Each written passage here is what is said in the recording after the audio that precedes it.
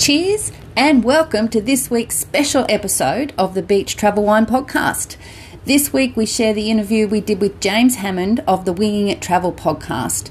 It's a longer podcast than we usually do, but time just flies by because it's full of jokes and fun and laughter and lots of travel insights and stories.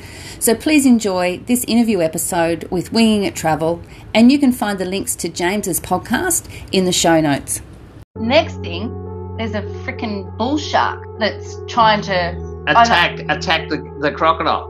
But at that stage, I was thinking, okay, I'm not that safe. Let's get out of here.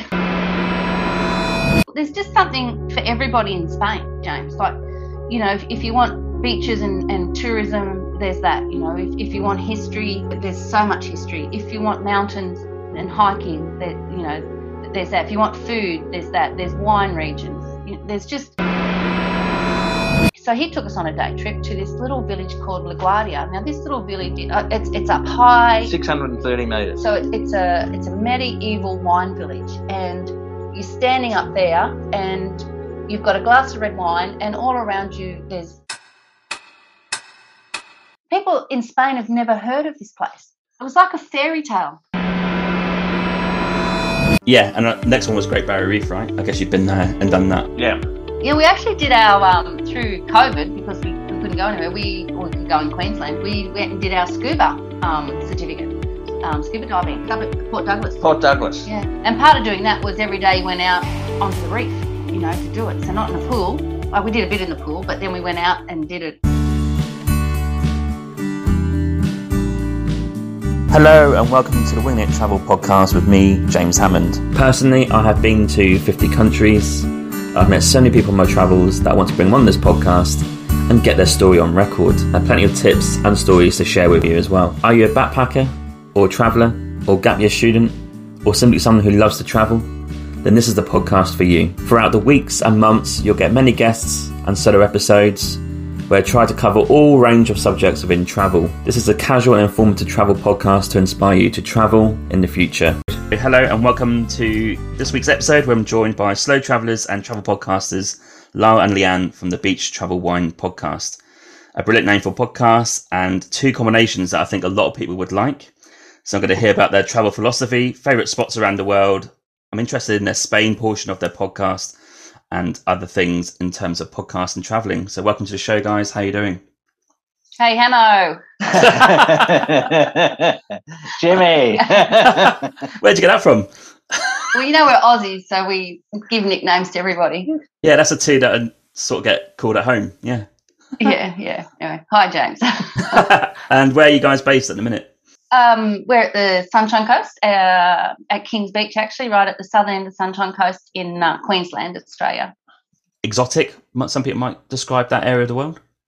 Yeah, probably. Like, it's our home base, hence the beach part of the Beach Travel Wine. Yeah. And where does the wine come into it? Yeah. Well, that's an everyday thing, really. Okay.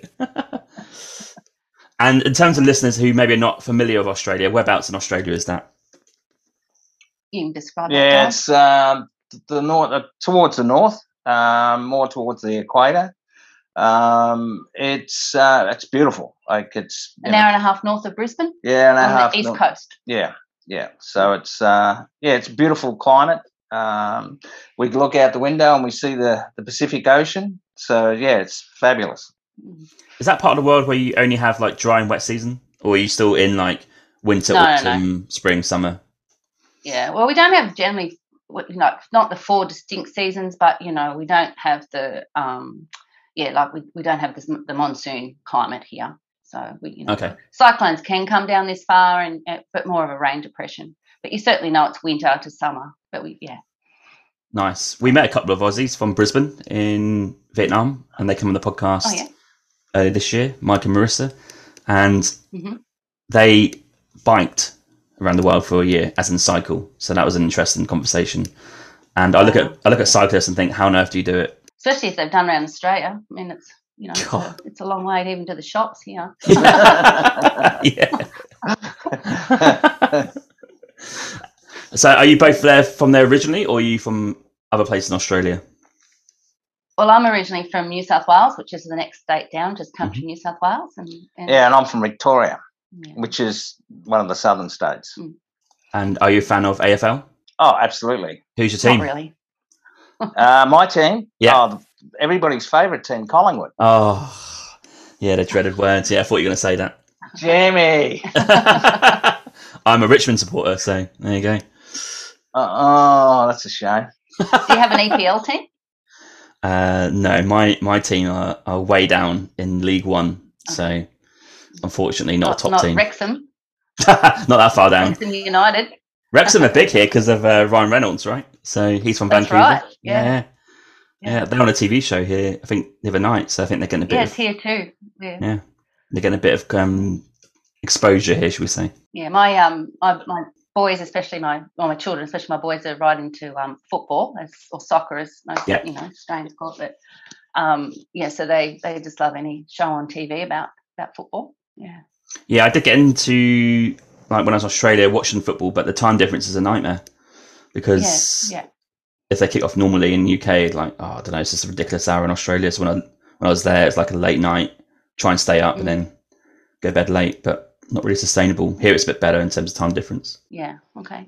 But up here in Queensland, it's more rugby league. I was going to say I got into the State of Origin when I was there as well, and I watched the Lions as well. I think in Melbourne, actually. Yeah, that was pretty cool. Well, the World Cup is currently being played in the UK. Yes. Yeah. I think the Cook Islands won the other night, didn't they? They beat Wales. That was good. Yeah, they did. Yeah, they did. See, it's weird, because like in rugby league, like all these little islands, they're quite good, aren't they? Sure. Yeah, but like in rugby union, a lot of those players, they play in the NRL over here. Ah, right. Got it. Yeah. Makes sense. The State of Origin is pretty big, isn't it? As a spectacle. Absolutely huge. Who's won it more? I guess Queensland have, right? Queensland, yep.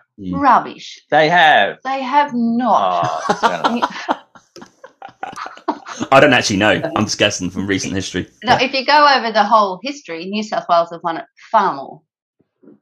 Oh, I'm not sure that's accurate. Okay. I'm going to Google that. I'm going to do that. Okay. I know we've won it a lot more since we moved to Queensland. Correct. See. Yeah. Right. So if you're from Victoria, who would you support? NRL, State of Origin, who would you go Queensland, for? Queensland, because we live in Queensland. Right. Yeah, Queensland. What about people who don't move like to Queensland? If you're just in Victoria still, who would you go for out of those two? They don't really care. They couldn't care less. Yeah. No, couldn't care less. Yeah. Yeah, it's just, no, it's a New South Wales, Queensland thing. No, not the rest of Australia really don't care. Fair enough. Okay. Yeah, AFL's huge and cricket. Victoria's AFL mad. Yeah. Yeah, as you know. I picked Richmond only because I was going to move there. That was the only reason. Yeah, that'd probably be the only reason you would probably pick them. But then, when I was there, a lot of Hawks fans I was with, and then we were pretty shit. But then, as soon as I left, we had a bit of a run of, I think, 3 premierships since then. So that was like 10 years ago. Yeah, they had a very good team. Yeah. Are they the brown and yellow ones? Correct. Okay. Yeah. Yeah. Kind of on its way out now, I think, though. Kind of ended the dynasty, I think. Let's talk about travel. So, your travel philosophy, I've got on the first subject here. What does that mean to you? Like I mentioned slow travel in the intro. So, is that where you're at right now? Well, I guess I don't like being sort of classed too much, but I did say slow travel, and I think what that means for us really is we like to go to a spot for a minimum of a week, and we just like to explore it. We've sort of made the decision not before we started traveling, but we'd rather just get to know a place rather than collect places. So for us, to go to Spain so often and spend so much time, in a city, you can just take your time. You can get up, you can go out for breakfast, you can go for a walk, you can do whatever you like for a week, and you don't feel like you're rushed and you have to see all the highlights, and it just takes all the pressure off, and it's just such a nice way to travel. So, isn't it? Yeah, I think that too many. Well, even Leanne's been had some emails about where should you go to in Spain, and they're going from one end of Spain to the bottom, and in a week. Then they're trying to do it in a week, where to go to say the Cordoba, Granada, and Seville, which are close, but you wouldn't do that in a week. Yeah. So that for some people do. We just for us that's not what we like to do. And the other thing about slow travel for us is we don't like to travel more than about 3 hours a day. So we plan it so we hop on a train or a bus and we find the next place before we get there. Like obviously when we're planning, and that just you just don't have to hurry. You get to where you're going by lunchtime. It's just in time for a drink, a cold cerveza. So it's just about relaxing and enjoying, the travel and some of the little places you stop along the way. If somewhere we want to go 6 hours, we'll break it in two and just go somewhere that we went to a place in Spain this time where we didn't hear any English at all. Yeah, I felt like Galicia was like that actually. Barely anyone is speaking English, which is great. I don't mind that at all. No, it's great. Well, we both speak a bit of Spanish, so that's helpful. Yeah, I was going to say like a bit of Spanish goes a long way, and that was what we tried to do. Well, with slow travel, though, I guess the caveat here is all depends if you can do it, right? Sure. I'd be keen to see what you guys think about someone who's got a normal job. They've probably got, 4, 5, 6 weeks vacation a year. Like in theory, those guys don't have time to slow travel, right? They've got to take the highlights off because they've got to get a move on because they have a finite amount of time, which I think is a terrible way to travel because you're forever rushed. You go on holiday to relax. You're not relaxed. You have to get things in. And then by the time you get back to work, you're kind of still tired, right? So I do wonder how people do it year in, year out and accept it. Because I think, well, just take a year off and just do a bit of slow travel. I think, though, the problem is that, we all talk about bucket lists and, all these, things that you have to see. And like if you only have 4 weeks a year, you could definitely go to, a country for 4 weeks and do it slow traveling. You just don't have to see everything. I think it's an attitude, of, or the media or the, the Instagram shots and all that stuff that people just feel like, okay, we've got to go to Paris and we've got to see the Eiffel Tower and then we've got to see here and we've got to, whereas, you just don't have to do all that, and that's, I guess, the message we like to get across, because people keep saying, why do you go back to Spain? Why, because the more you go, the more comfortable you are, the more you can just sit back and enjoy the culture and practice your Spanish. See, takes time. So I think it's more about not having a bucket list and having to tick everything off, just getting rid of that pressure and just going somewhere, even if it is just for 1 week, but just stay in one place, and just explore that. But I do understand how some people can't do that. Sure. And we're pretty lucky we're retired. And I know we look far too young to be retired, but we are. And so... That was James's next comment. Of course, yeah, naturally. Hello. We're lucky enough we retired, but when we decided to retire, we had an exit strategy to sell our business. And part of that exit strategy was that we obviously got to find out how you can survive that time. Part of that extra strategy was allocating money to go overseas every year. Yeah, travel every year. So, obviously to be able to do that, you do have to make sacrifices with your business. We were in a hospitality business, accommodation in a tourist area. And so we basically, you work 7 days a week.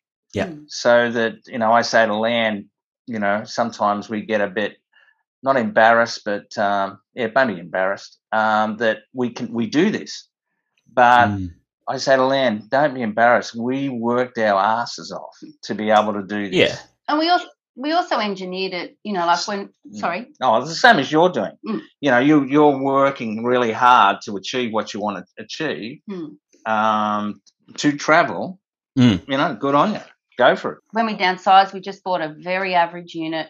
We have one car. We don't have, we just don't spend money on one car, one TV. Our stereo system is a Bluetooth speaker. Bluetooth speaker. Which goes with us when we travel. Yeah. So, but in saying that, I can look out the window now and we can see the Pacific Ocean. So, dream.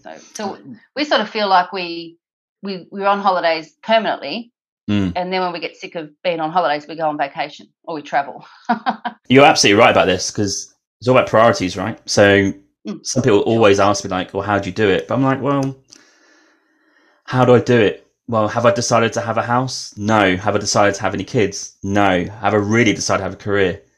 No. So what does that mean? I sort of have total freedom at my age to maybe work for a bit and then go off and do some travel, right? That's a choice. Well, everybody has their trade-offs, don't they? Yeah, it's a choice. Yeah. If you want kids, then probably there's going to be, I don't know, 15, 20 years where you're going to have to put them first, because that's what the deal is. It's not the bloody kids, James. It's the bloody grandkids. Oh, God. Well, yeah, that's another 15, 20 years on top, isn't it? Oh, God. They don't care, but I don't want to go away from too long. They're like, Nana who? But I'm like... Yeah, it's all about choices, right? So yeah, of course. But my goal is to be the cool Nana on the block, and you know, so the grandkids say, you know, Nana's cool. She goes to Spain. She speaks Spanish. Nana's cool. She goes here. She goes there. You know, that sort of thing, rather than, you know, I knitted them a jumper or something. It's very interesting though, because I don't meet a lot of people who do slow travel, so it's quite an interesting conversation, because a lot of people are also, even like travelers who are remote working, right? They're trying to work and travel at the same time, so not fully focused on travel. They just still probably have 3 days a week where they have to do some work. So yeah, it's quite interesting. But you're right, you worked hard for it. You got to where you are now, and why not enjoy yourself? There's no shame in that. I also read a book recently called 4,000 Weeks, which everyone sort of talks about. And okay. And you know, it's you know, it's not about, we basically, if you live to 80, we have, each of us have about 4,000 weeks. So, you know, it's what you do with those 4,000 weeks, right? Which doesn't sound like a lot. So no, it doesn't, does it? No. So I don't want to spend, you know, my time traveling, rushing here, rushing there, just to, as I said, to see a site. You know, like it's about the decision just to enjoy and learn. Like we've just learnt so much about places by just taking a bit of time to do that. You know? We've engineered this to be where we are. Yeah. We're not lucky, we engineered it, you know, like everyone makes choices, right? Yeah. And so we're a bit later in life, you know, to do this sort of travelling. And but yeah, good on you. But to do this too, we do look after ourselves. Yeah. Apart from the drinking part of it. the wine, yeah. Yeah, the wine. Oh, I don't mind beer. But, the odd gin and tonic. Yeah, but we train every day. We walk every day. I swim. So we're probably a little bit fitter than most people our age. So there's those sort of sacrifices as well, to be able to do what you do, even though I love it. I enjoy the exercise part of it. I'd do it anyway, whether I was traveling or not. Mm-hmm. But you got to take that into consideration as well. Good point, because I'm pretty lazy, if I'm honest. Yeah, I don't. Well, nowhere near as active. You're not as old as us. I tell you what does happen though. When I travel, I saw a Facebook status the other day where this was like 2017. We left UK. And we went to like Nepal and Japan and stuff and Southeast Asia. I think I put a status saying I lost 10 kilos. And that's purely for me, just being more active. But I wouldn't say the diet has got changed. That it's more probably meals when you travel, but maybe just being more active just got me a bit more kilos off my bum. So yeah, it's interesting. But in a home life, real scenario, I do struggle with that, the fitness stuff. Get traveling then. That's the answer, right? Yeah. And also before you reached your point, I know you worked hard, but did you still travel in the early days, or was it like always been a bit of a dream that when you finish, you'll start traveling?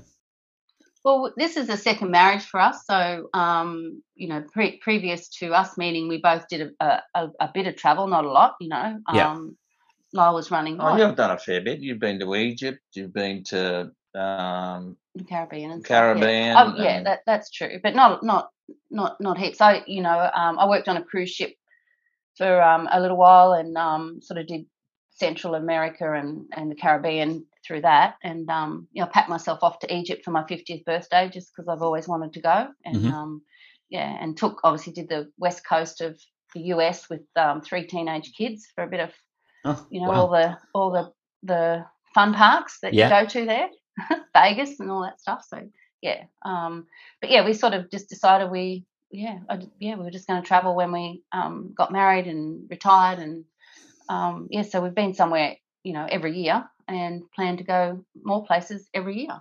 Sure. But I hadn't travelled really. I mean, interstate in Australia, I've been pretty much everywhere, but I hadn't done much overseas until I was about 40. And I was basically in the hotel nightclub industry for probably about 30 odd years. Yeah. So you basically just worked. Yeah. But at the same time, I'm not complaining about that. I had a ball. I loved it. I was ashamed I got too old to do it. So I went to America and Europe in the one trip, and we did it in 6 weeks. And I wasn't that keen. I mean, America's nice, but Europe, for me, just opened my eyes. And I just I thought to myself, how long's this been going on? So, when's that got there? And that was it. I was sold. The thing about Australians is, we're so far away from everywhere, and but literally, and there'd be people that we don't know a lot about Europe. We know a bit about Italy because a lot of people came over from Italy after the war and Greece. But a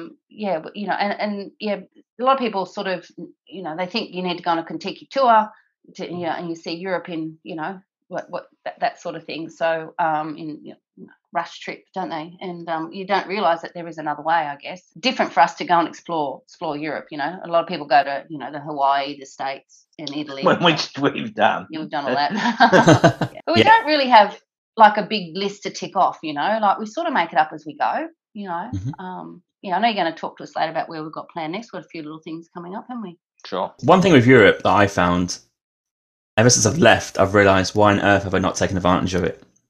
Like I bought my flight to Athens for like $30, right? I was like, why wasn't I doing this all the time when I was younger? But you just don't do it. You sort of want to get out there, right? Yeah, because I live in the UK. You kind of think, well, I'll go to Australia. But like, it's crazy to think back. You think, why don't I just go to like, 10 countries in Europe by train and just go and check them out? Crazy. You kind of realise that when you get older, I think. Yeah, well, it's and the train travel's amazing. Yeah, we love it. We won't drive anywhere. We public transport all the way. Yeah, and fairly cheap. Question about public transport actually changed for me. I used to back in the day get like a night bus or a night train to save time. But then I couldn't sleep. So like the next day I was like not doing anything. So I kind of feel like it's pointless now. Are you kind of the same with the slow travel mentality? Just travel and accept it's in the day and it's part of the day. Well, as I said, we try and only do about 3 hours. So, that's actually quite enjoyable. You don't have to get there too early. You do your 3 hours on an air-conditioned bus or air-conditioned train and you hop off. And there's Wi-Fi on them. Yeah. And I mean, to be honest, you see a whole bunch of scenery that you would not normally see. And you'll go into small little, like, villages, pueblos, and that you wouldn't go and have a look at. That's true. And so, like everything, there's advantages and there's disadvantages, but we really enjoy that part of it. I think though, being, as I sort of said, mature travellers, is like we've decided we don't want to be sleeping on a bus. We don't want to be carrying a backpack with us. And we're at that stage of our life where we don't have to. You'd almost call us not snobby travellers, but we want a certain level of comfort. Comfort, right? And that's where we're at. So we definitely wouldn't. I might do like a luxury night train or something. They're talking about bringing those sorts of things back across Europe now. But there's no way we're going to sit up on a bus and try and save money and sleep. No, but Land decided that we were going to always book apartments so that we could cook. Oh, stop it! And we were in Spain for 77 days. We never cooked. We went out every night. Well, we're in Spain, right? Yeah. Well, it's so cheap. Yeah. You get free tapas with beers. Like I would never cook in Spain. No chance. Yeah. Well, we found that out. So now our excuse is because it's got a washing machine. Yeah. Most of the kitchen apartments with kitchens have washing machines, and you've got to wash, right? Stop it! You're making fun of me. I can make a cup of tea. Was like mature traveller. What does that mean? How would you define it? Is that just comfort and take your time? Yeah, exactly. And really, embrace the the place that you're at. You know, Yeah. You know, if it means you might just sit down on a park bench for an hour and a half and just watch. And we're people watchers. Well, normally it'd probably be in a bar, probably for us. But and there's in Spain, there's some really nice views from bars. So yeah, because there's no rush. Yeah. It's just everything's just relaxed. And we get up in the morning, we walk out the door and say, which way today? Straight ahead, right, left, what do you reckon? You know? So we plan our accommodation, we plan our transport. Other than that, it's all, we wing it. Hey? That's the best way. Why plan it all? We can just like spontaneously go somewhere. Like, that's hence the name of the podcast, really. Do you have any rules of what time you get up and go to bed? Because I would, if I was traveling, I'd be like, right, in by 11, out by 7 next morning, just to make sure you make full use of the day. But no rules? No rules at all. No, it depends on really how much we've had to drink the night before. Oh, it does not. or been night clubbing, Now,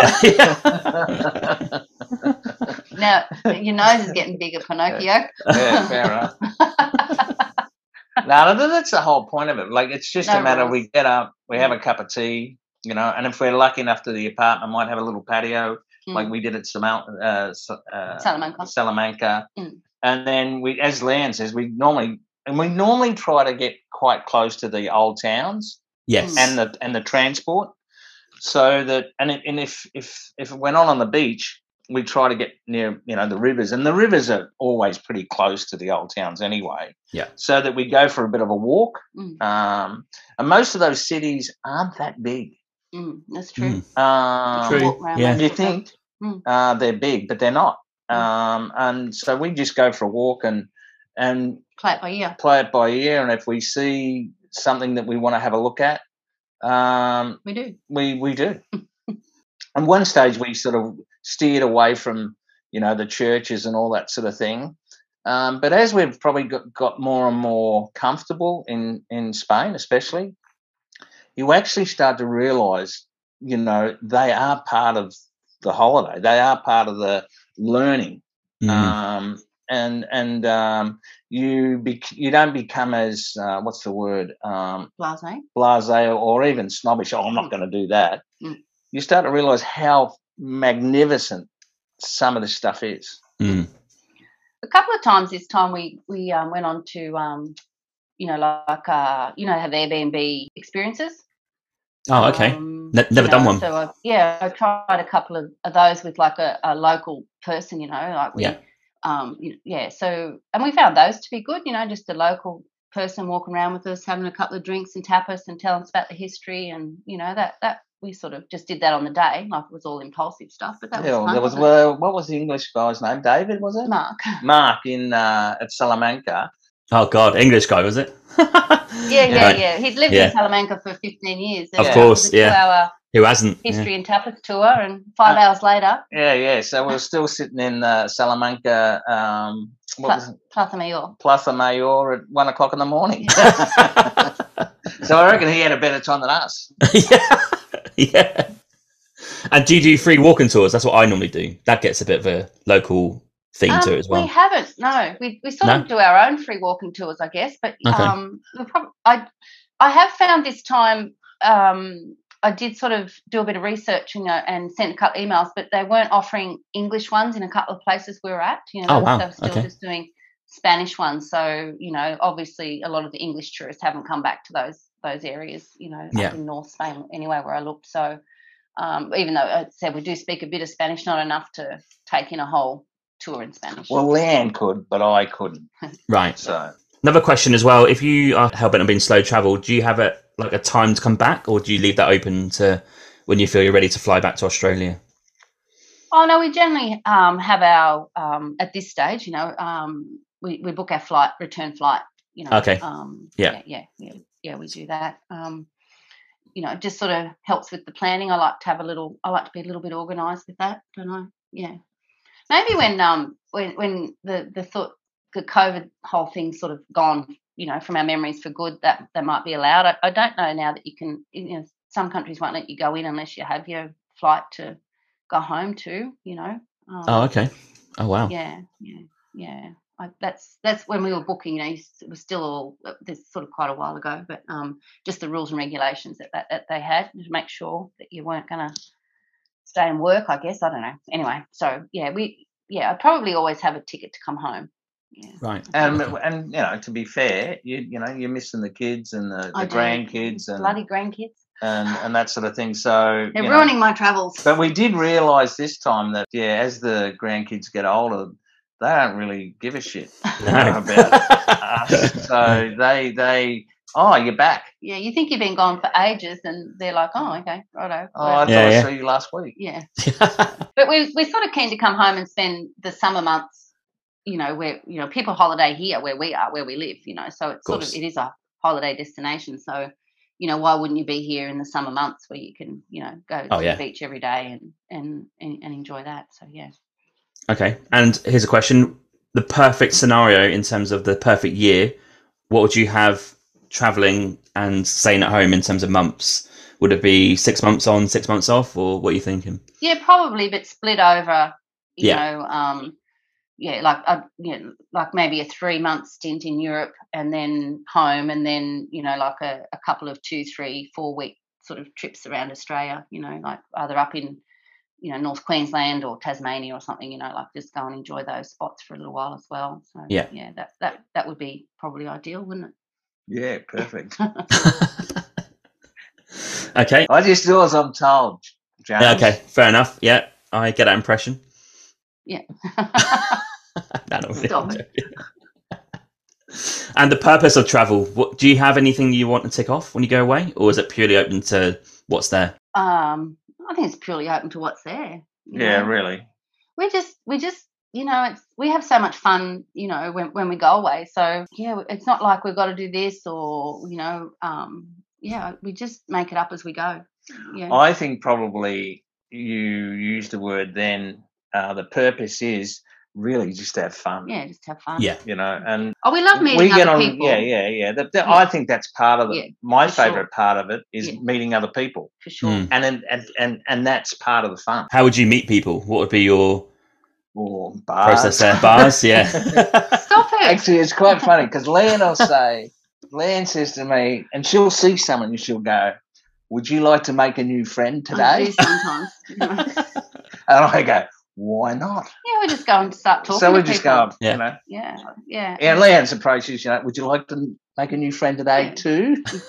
I do. I guess I see people that, you know, like they look like they would like a chat, so we go and chat to them. I've made some friends through social media as well, you know, like people I've followed because we're going to a certain city, and you know, I follow, you know, see what they're up to, and you know, and you know, we met up with some friends in Marbella that, you know, that we that took us on a day trip, and we met someone on an aeroplane, Oscar from Spain, remember? And, you know, he was from Toledo. Yeah, so, and we met 2 guys from Sydney. Yeah. And then 2 guys from Brisbane. Yeah. So, and quite often, you know, I mean, not all those people were Aussie, but you'll hear an Aussie accent, you know, and of course, like one of the first questions you asked is, who do you support? What football team do you support? I don't. And then away you go, you know. But yeah, I think our main purpose. I think the other thing too is that with Leanne, speaking Spanish really enhances the holiday. You know, we were much more adventurous. Yeah. This time. We've been to Madrid maybe 4 or 5 times. This time was the best. Okay. Because we listened to a podcast called When in Spain, and one of the podcasts listed, you know, great places to go to in Madrid for tapas. Authentic tapas. Authentic tapas. Yeah. And they encouraged us not to be intimidated by the bars and all that sort of thing. And we did that one night, and we just had the best night. It was because they can be a bit intimidating. You know, you walk in as obviously a non-Spanish person, and you know they sort of stare at you, you know. And anyway, but then that's just, they're not being rude. You know, they just like, what do you want? You know, I'm here to serve you. Get on with it. You know, it's not like in Australia where you say, I don't know, let me look at the menu and I'll come back in a minute. You know, like there's none of that. It's just like, what do you want? You know, I order now. Most Australian hospitality people wouldn't get a job in Spain. I find Spanish people love it. They love like serving you. That's what I found anyway when I was there. Yeah, and especially if you can, ask for a couple of things in Spanish, they just love it. And, you tell them you're from Australia, and they're blown away. Like that. Why would you come so far? And they're absolutely. Did you find this, James? Like people are absolutely shit scared of Australia because of all the deadly animals that spiders. It's classic. Spiders, sharks, snakes, crocodiles. When you were in Australia, did you come across any of them? Huntsman spider, but they don't kill you. They're big. No. They look pretty awful. Yeah, I didn't. I saw a snake on Whitsundays, but it kind of just went away. So yeah, not really. No. Yeah, but you survived. Easily. Yeah. I tell people, and this is actually a true story. When I used to have a dog, a golden retriever cross, Jasper, gorgeous dog, and I lived in an area where there was sort of no life-saving sort of area. So and people say, oh, there's sharks in there. I'm like, it's okay. I'll take my dog swimming with me, and the shark's going to take the dog before he takes me. And people are horrified that I say that, but it's a true story. And Jasper lived to 18, and he did not get eaten by a shark. So. Exactly. Yeah. It's amazing what people are scared by, isn't it? It's amazing. Oh. Yeah.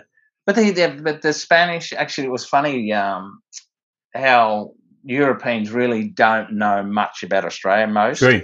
Liam was talking to a taxi driver, and he actually asked Leanne, do all Australians speak Spanish?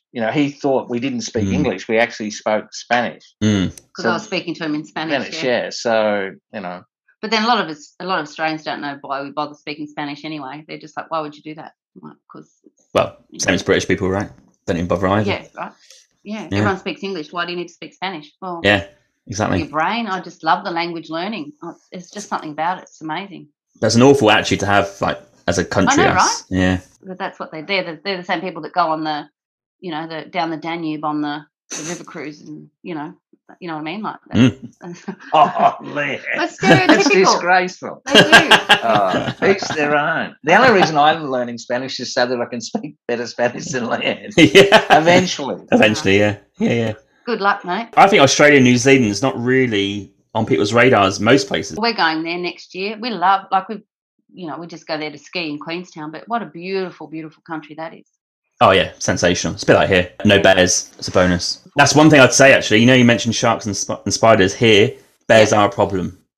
I'm not just saying that. Okay. So if you're going camping for a weekend in the summer, you're going to have to take some bear spray and make sure you don't go too wild, if you like. Bear spray? Is that like mozzie spray?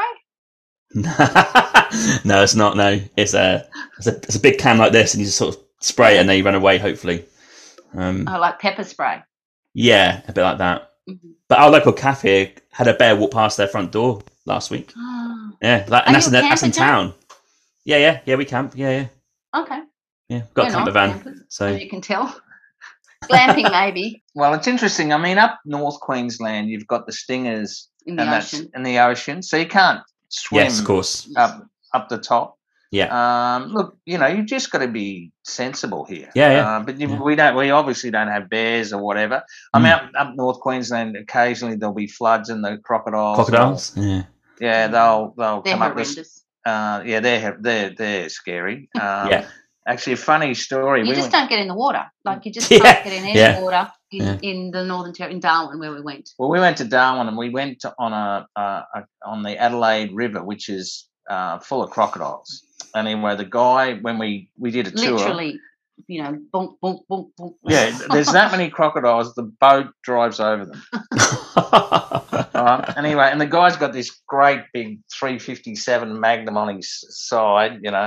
Safety instructions were that most importantly, do not take the life jackets out of the black garbage bags that they're in. If you do have to go in, don't take them out. And you sort of look at him. Yeah, he said, because the bright coloured orange attracts the crocodile. Brilliant. Okay. You've fallen in that river. You're not going to give a damn. You're dead. Yeah. Well, he also said gather around him so that he was in the middle.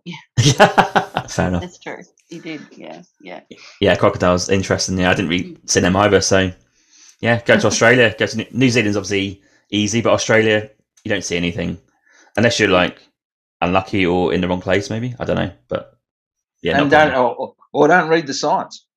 Yeah, yeah. Okay, let's go to Spain. Travel there this year, and you've done a whole podcast series on it, which we'll come to in the podcast section. But Spain as itself, why did you choose Spain? My grandmother apparently has Spanish heritage. She did have. Apparently. That's what the records go back as far as the English records can, but like Spain was conquering everybody, and who knows, right? But that was the rumor, and I just heard that story as a little girl, and I just always wanted to go to Spain. So it's as simple as that for me. And when I met Lyle, I said to him, I just really want to go to Spain, and Lyle said, "What'd you say?" I said, I guess I'm going to Spain. So he sort of tagged along, and that was on our first date. Yeah, it was on our first date. Oh wow, and, straight in. Yeah, straight in. And so I had a girlfriend whose husband was Spanish, so she started teaching me Spanish. I really don't know, only that I've just always wanted to go. And when I got there, I just loved everything about it. Yeah. I'll tell you a secret, James. We just don't tell anyone else. No. I'll tell you a secret. This is a true story. Leanne bought a DNA test for her son for his birthday. Yeah. And at the same time, I said, they said, have two, be cheaper. And it was like, get three, it'll be cheaper. So we decided. So we decided to get it. Now, of course, Leanne's grandmother was Spanish. And anyway, we got the results back. Have a guess who's got more Spanish than Leanne? Me. Oh, no. Mr. Irishman over here. Perfecto. Yeah. What was the percentage on your results of Spanish? 6 for me and 11 for him. Oh, wow. I know. Double. How cool's that? Yeah. No wonder I can say hola. What is it? Hola so well. So yeah, we just loved it once we got there, didn't we? Yeah, and I'm a little bit of a history tragic. That's true. So the whole history of European history has always intrigued me. But if people, there's just something for everybody in Spain, James. Like, if you want beaches and tourism, there's that. If you want history, there's so much history. If you want mountains and hiking, there's that. If you want food, there's that. There's wine regions. There's just fashion and there's just so much, isn't there? Every sort of holiday you could want is really in Spain. And you can ski. A lot of people don't even know that. That's where Liam wants to go. Yeah, I want to go. She wants to ski the Sierra Nevada. I do.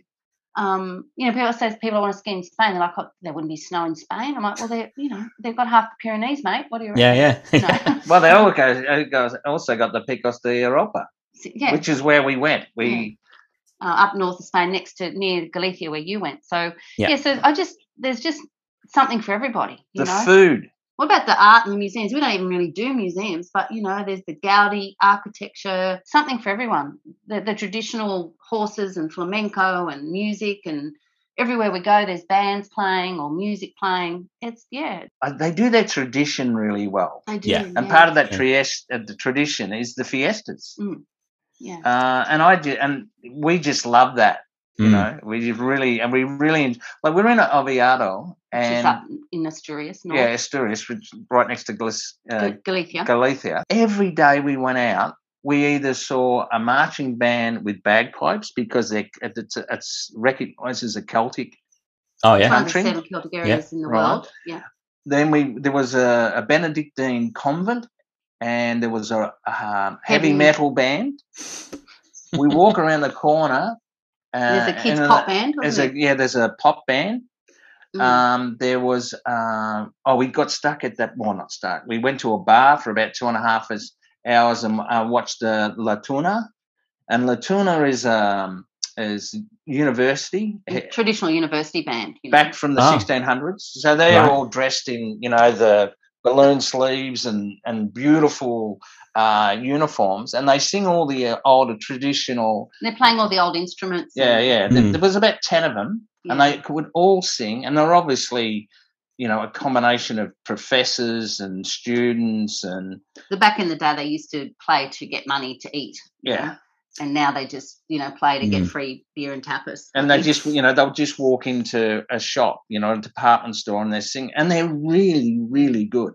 And there's each area in Spain too is quite different. As we're talking, like in the north, it's all about, you know, like there's the cider and the produce up there, and in the south it is, you know, it's much more tapas and much more flamenco, and then, you know, on the coast it's much more sort of the Mediterranean Ocean, and you know, the islands of course have all the young scene and all that sort of stuff, you know, so yeah. Well, in the north of Spain, they're actually, the people are taller and blonder. Yeah. Oh, okay. Wow. I didn't know. I've not been to northern Spain, like the Basque region, right? I've not been there. Like you say, their own culture, their own food, their own drink, own weather, own fashion. It's a really unique country, Spain. It's amazing how they just got ruled for so long by Franco and then the switch to like being normal, like very, very quickly. And it wasn't that long ago, you know? Yeah.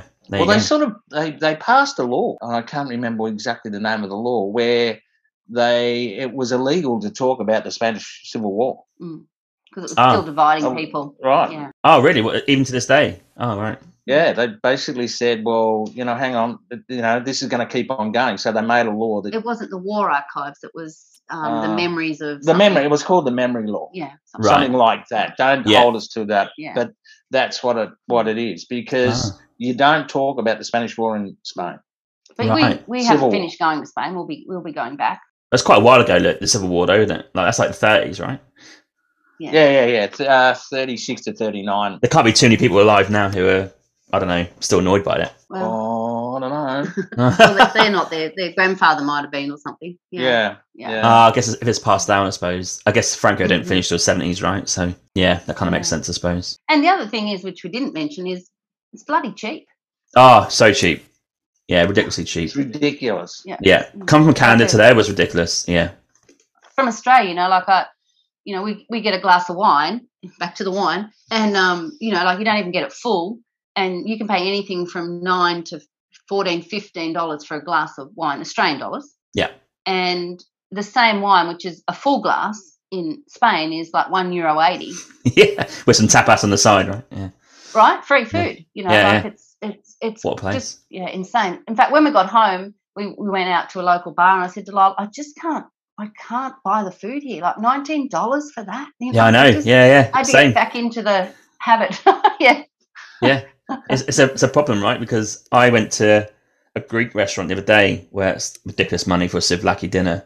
I know that's going to cost like €2 or €3 in Greece, so it's hard to come back to here after that, right? I see that. Yeah.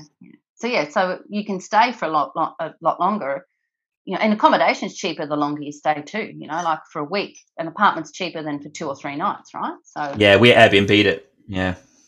Well, I calculated that if we actually could rent our apartment, which, as I said, is right on the beach, and the apartments that we live in, there are rentals. If we could rent that for 6 months while we're away, we'd come back in front. Yeah.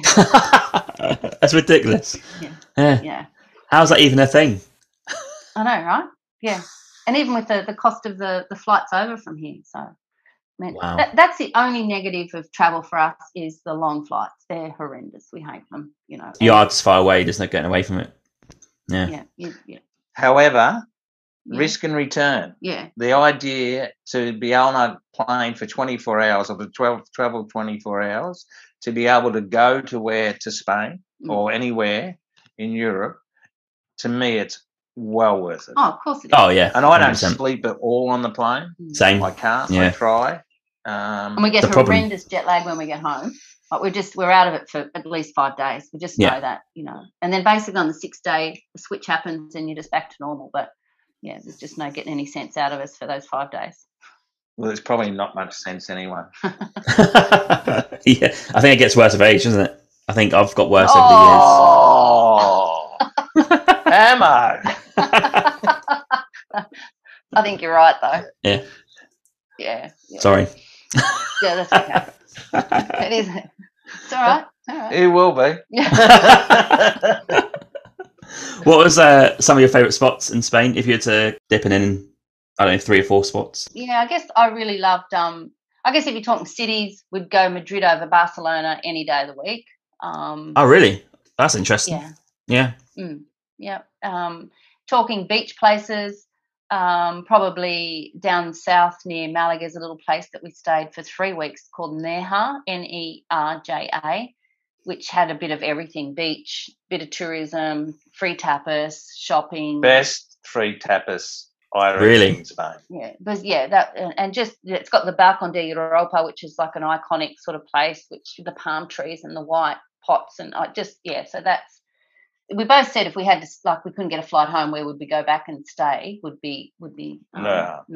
Nice walk along the beach, and I love the way you can, you hire a sunbed and a umbrella. You sit there, and then you think, oh, actually, I'm a bit hungry, I'm a bit thirsty, and there's a restaurant behind you, and you can go and buy yourself a bottle of wine and a bit of snack, and you can just go and sit on the beach. It's brilliant, right? You can't do that here in Australia. You're not allowed to drink on the beach, or Oh, is that a rule? Yeah, fair. Yeah, so that'd be me. What about you? Like what you were saying, Andalusia. Yeah, that's all that area down along the Mediterranean. You can't go past it. And then you've, as we talked about before, you've got those beautiful historic town. Well, it's all historic, but it's the special ones: Seville, Granada, Cordoba. Yeah. Like, they're just wow. Every corner you walk around, it's just unbelievably. Cordoba, for instance, which we've just been doing a podcast on, has like the Mosquita, which is mosque. It says it's the second biggest in the world, but inside that mosque is a full-size cathedral. Like, you just can't imagine. Like, that's right. So they're like, we're not going to knock down the Christians. We're not going to knock down this building. It's so big. We're just going to build our cathedral inside here. So you're walking around this Moorish, the arches, and and you just can't see the other side. And next thing you look around the corner, and there's the pulpit and it's just the like altar and the choir. It's like nothing you've ever seen. It's just unbelievable. And then you go to the Alcazar across the road, which is basically across the road. You go to the Alcazar, and it's 55,000 square metres of gardens. Yeah. Wow. And what's really weird is, as an Australian, I'd never heard of the Mosquita in Cordoba. No, I've never heard it until now. Yep. Well, Alhambra in Granada is like it's a Moorish castle. Well, it's a fortress. Fortress. It's a city. It's the most visited tourist spot in Spain, apparently. Yeah. Alhambra. Oh, okay. And I'd never heard of it. And it's stunning. And it's all the Moorish architecture. Yeah. And like the detail in it and everything, and got the city wall and it's amazing. Yeah. But to go back, I think I loved North Spain. I didn't think I would, but we went to a place called Santander. Oh yeah, Santander. Yeah. And it was magnificent. Like, I really liked Oviedo, and we actually went to a glacial lake in the Picos de Europa in Spain. You think of it as olive groves and red wine, and the cider. I don't know if you've seen how they pour the cider, and in that area, it's just that's definitely tell people to go there. Yeah, well, Covadonga and the Covadonga Basilica and the lakes, and So that's it. So I'd definitely say Oviedo in north. I would definitely go back. Asturias in Spain, that's right, and down south in the Andalusia. Yeah. Okay, and you said you travelled to 40 plus villages and cities. That's quite a lot. Yeah. You've seen a lot of places. Well, yeah, and not I was counting them up. It's probably closer to 50, because once again, if you stay in a place for a week, you can do day trips, right? It's really easy to hop on the train and go half an hour here or half an hour there, and you just make it up as you go along. Like one of the favourite places we went this time, we went to a little wine area called La Rioja, which is famous for, obviously, mostly red wines. Yeah, and we went to a little capital of that area called Haro, Haro. And I made friends with the taxi driver, just speaking on Instagram actually, and someone recommended, and so he took us on a day trip to this little village called La Guardia. Now, this little village, it's up high, 630 metres. So it's a medieval wine village, and you're standing up there, and you've got a glass of red wine, and all around you there's a mountain range, but all you can see Cantabrian. And there's 600 bodegas or wineries in that area, and people in Spain have never heard of this place, and it was like a fairy tale. Yeah, sure. Yeah. So it's those little things that you discover when you're there is amazing. And especially like if you get to talk to a local and they'll tell you, you know, if they do know about it. And then like the taxi driver that Leanne was talking about, Jose, he was fabulous. Like we would never have ever known anything about that but for the fact that he took us there. So we do the little we went to another sort of winery, you know, from Burgos, you know, we just hop on a bus for half an hour, and in Oviedo we did a day trip, you know, so so it's the little day trips we do that add to it as well, like that village number. We haven't stayed in all of those, but we've certainly been to them and explored. And there's a little place up near Santander called Camillas, and that's where Gaudi built a house for one of his rich mates. It's the one that's covered in sunflowers and green tiles, right? You know, the Capriccio de Gaudi, and that's another little medieval village that we've never heard of.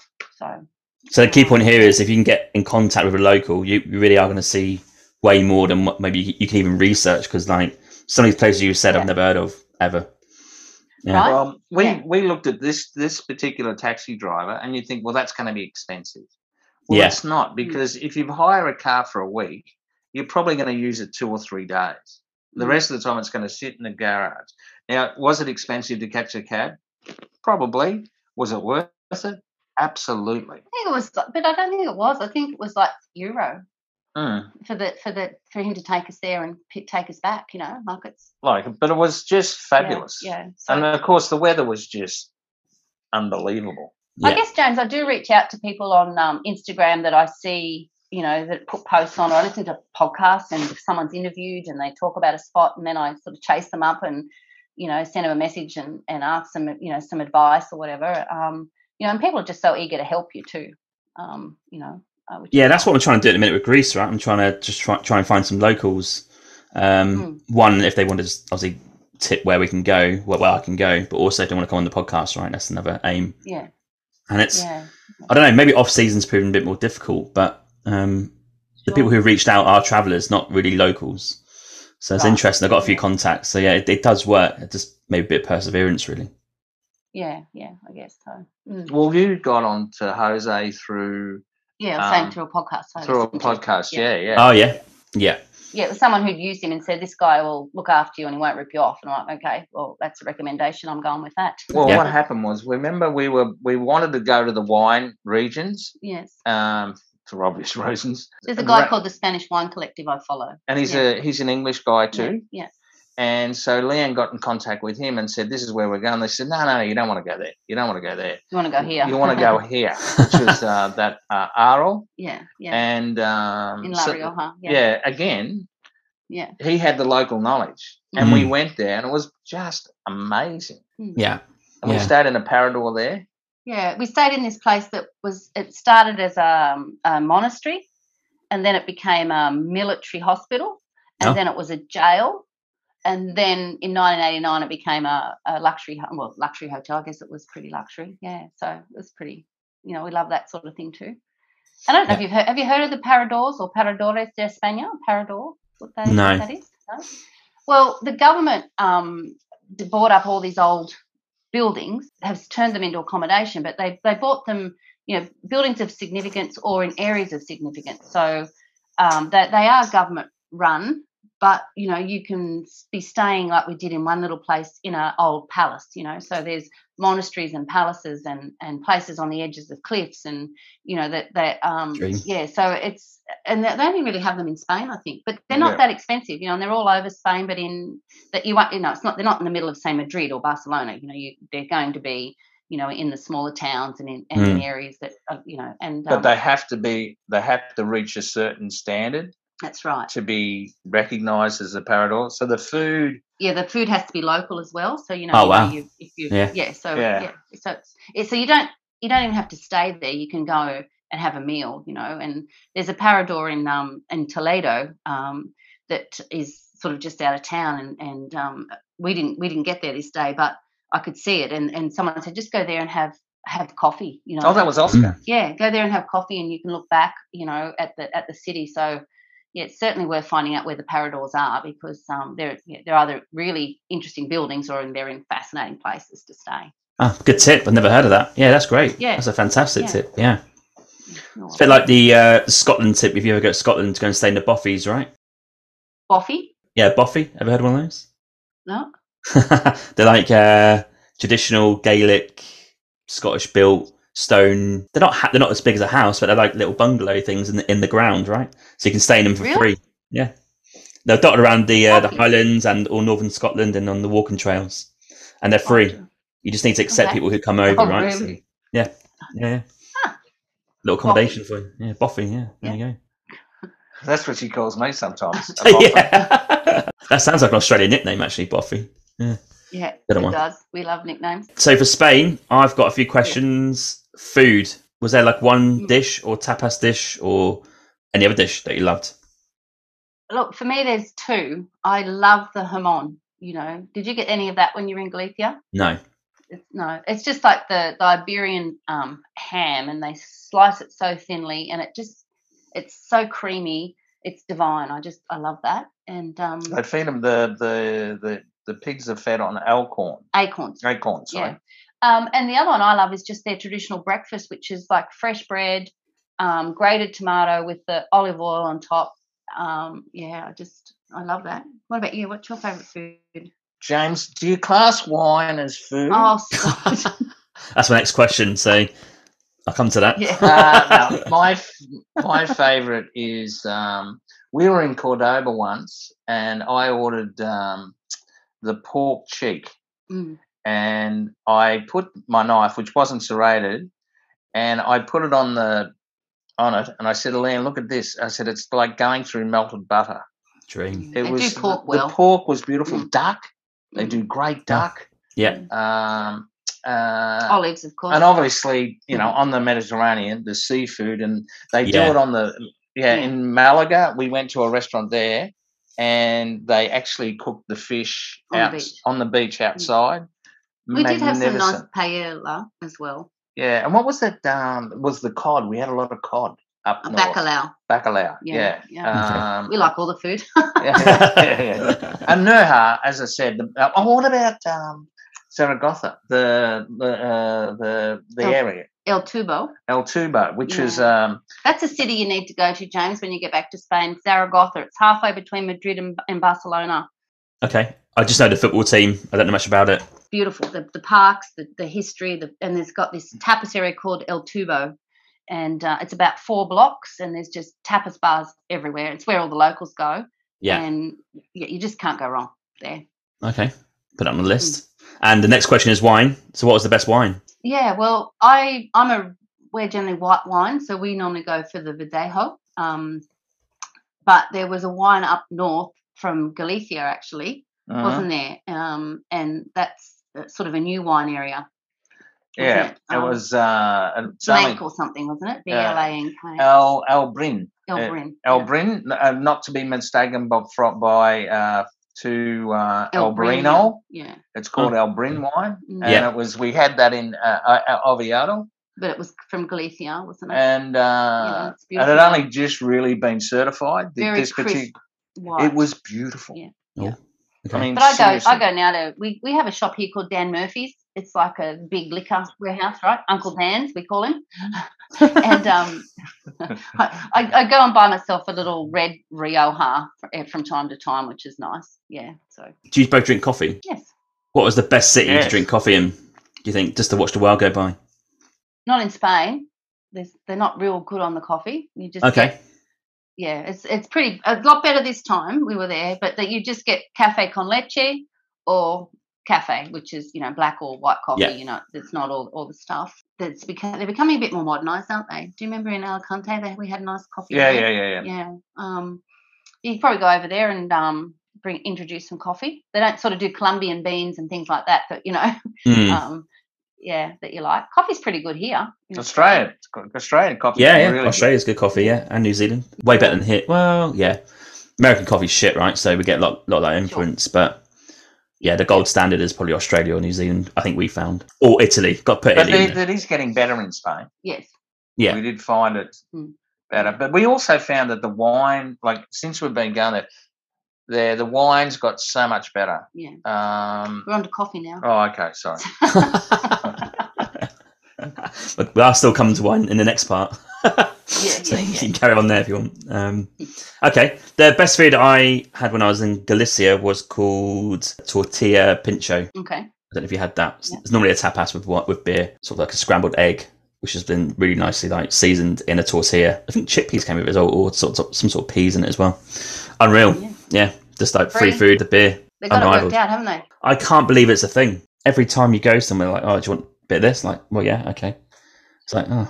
Well, in Nerja, we went to that particular, a lot of the bars where you actually, it's free and you get a menu, right? So there's a list of what you can have. So you order. And it's cooked to order. And it's free. And it's free.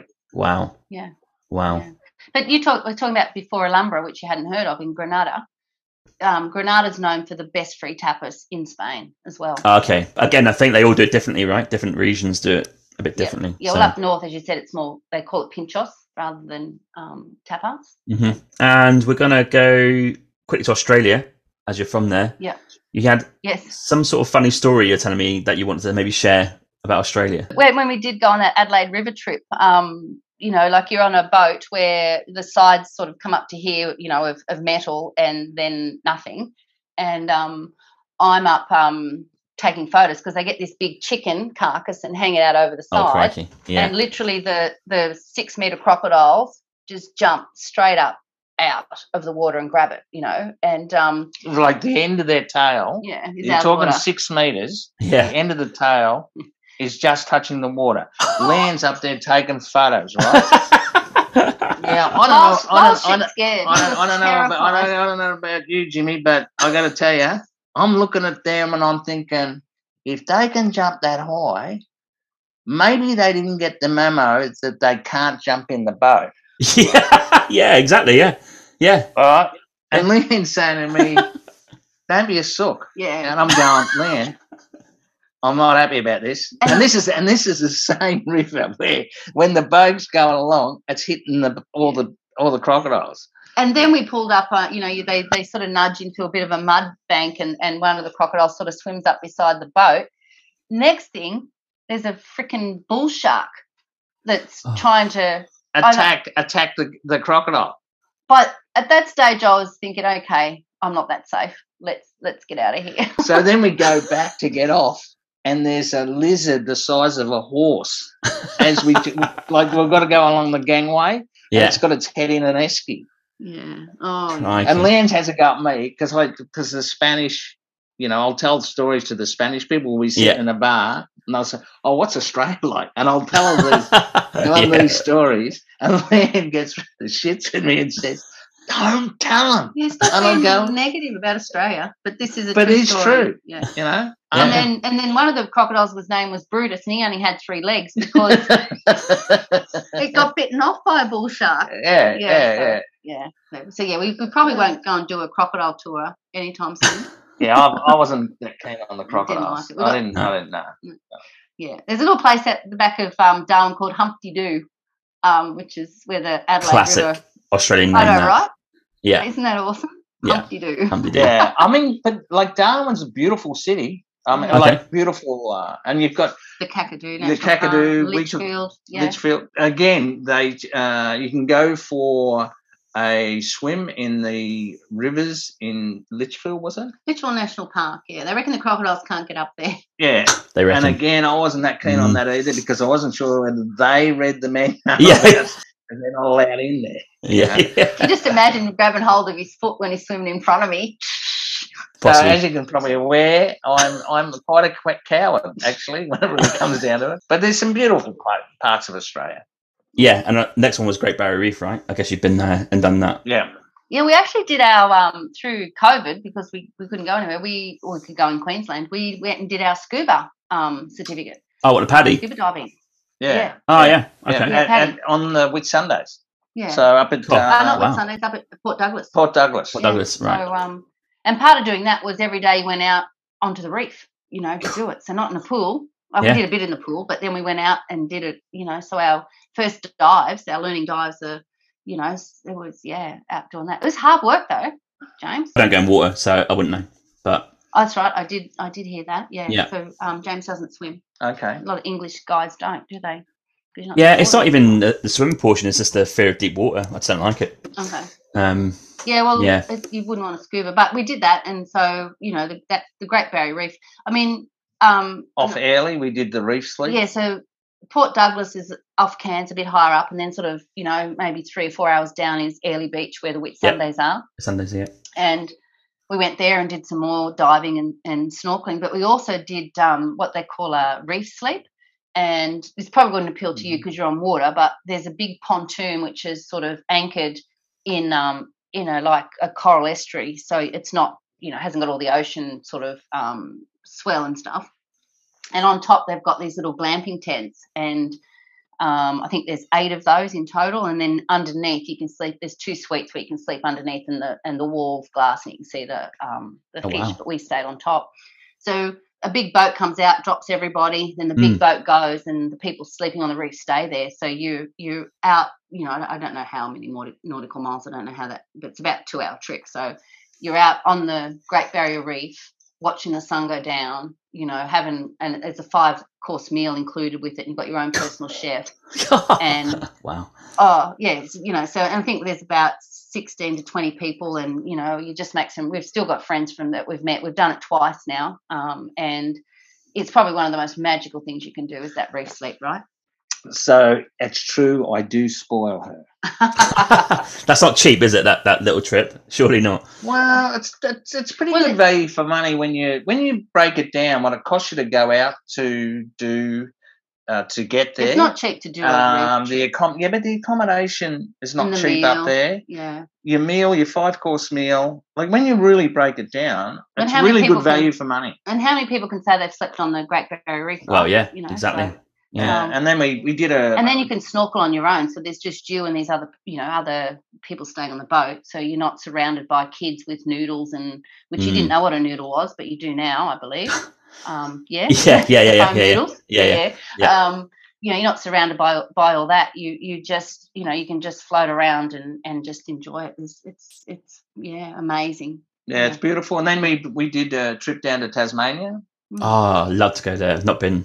Yeah. We did a road trip for 3 weeks, which was really nice. So we did the lap of Tasmania, and you've got really nice wine down there too, James. Of course. Yeah. And almost I'd say maybe even better, oysters. Oh my God, you like oysters? No. You're missing out. They've got the best oysters. They're basically, you're sitting at a restaurant and they're like, we're just going to go get some oysters. They go and grab them from, It's beautiful. Yeah. But Tasmania is just... It's a bit like Queenstown, like a little bit, with the they do have some of those snow-capped mountains, and sure, they've got the World Heritage.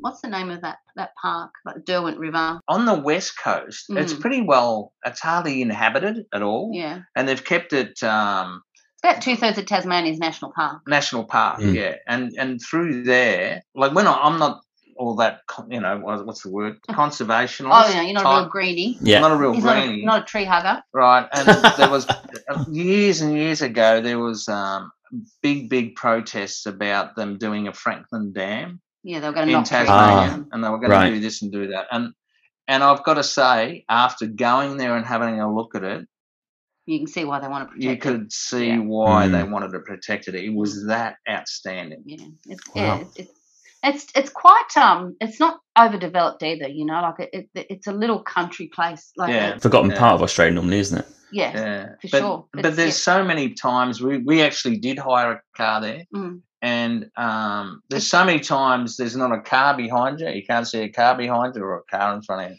The thing is, though, it got quite popular over COVID, and what happened was they, all the hire car places said, oh, well, nobody can travel. We're going to have to sell these cars. So they've sold everything.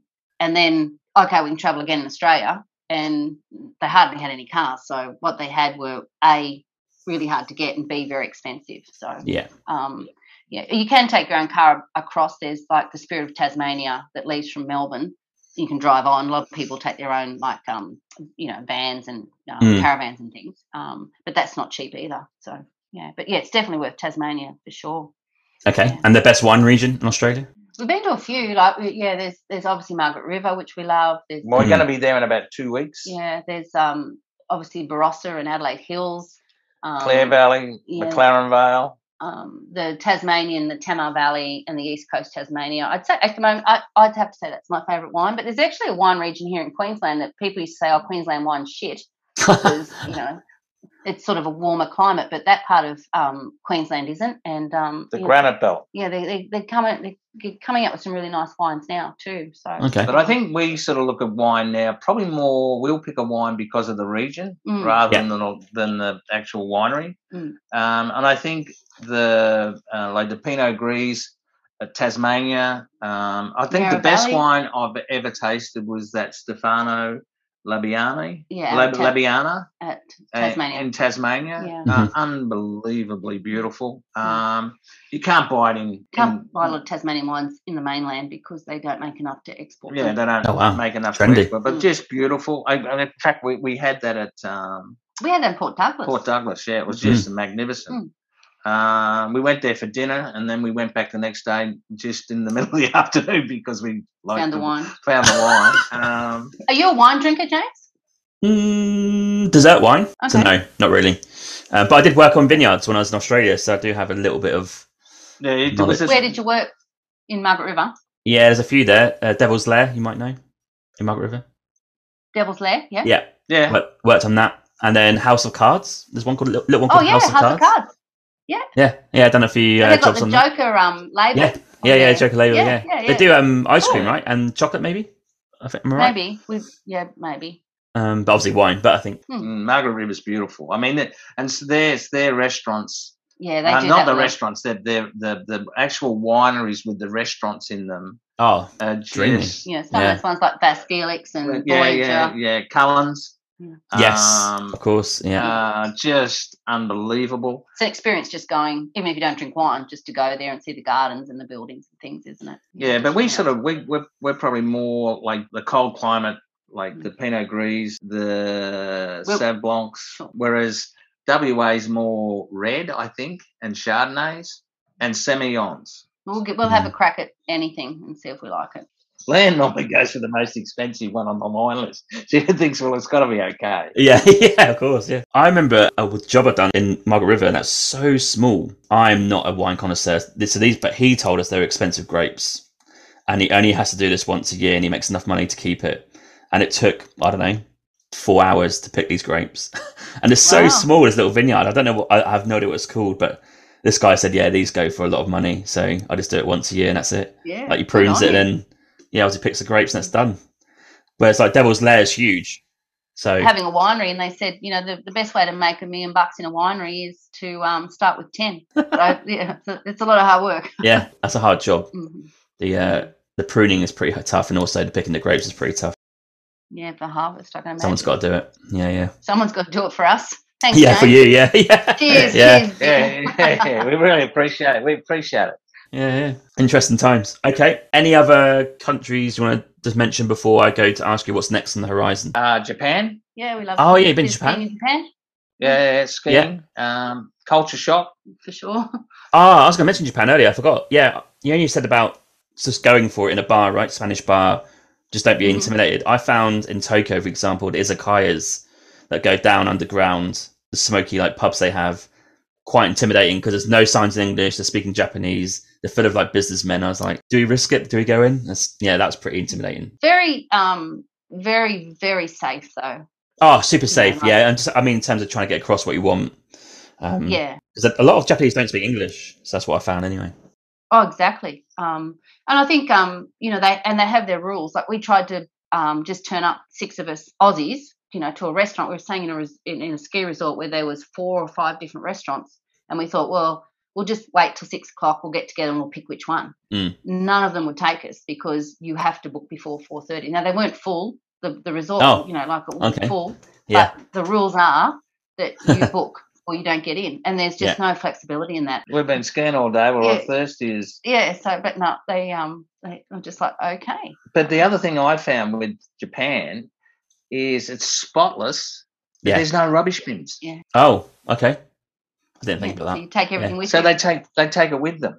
Oh, wow. And the other thing is they've got the best toilets in the world. Yes, they are the best toilets, yeah. And the best bathrooms as well. Like, I don't know if you experienced this. I told a story before on a podcast where we stayed in a capsule hotel and the male bathroom was like jacuzzi, sauna. Yeah, I saw shower. that. Was with Jake, was it? Yeah. Yes, yeah. Jake's And podcast. Emma got like a bath, and that was it. And I was in there for like nearly an no. hour.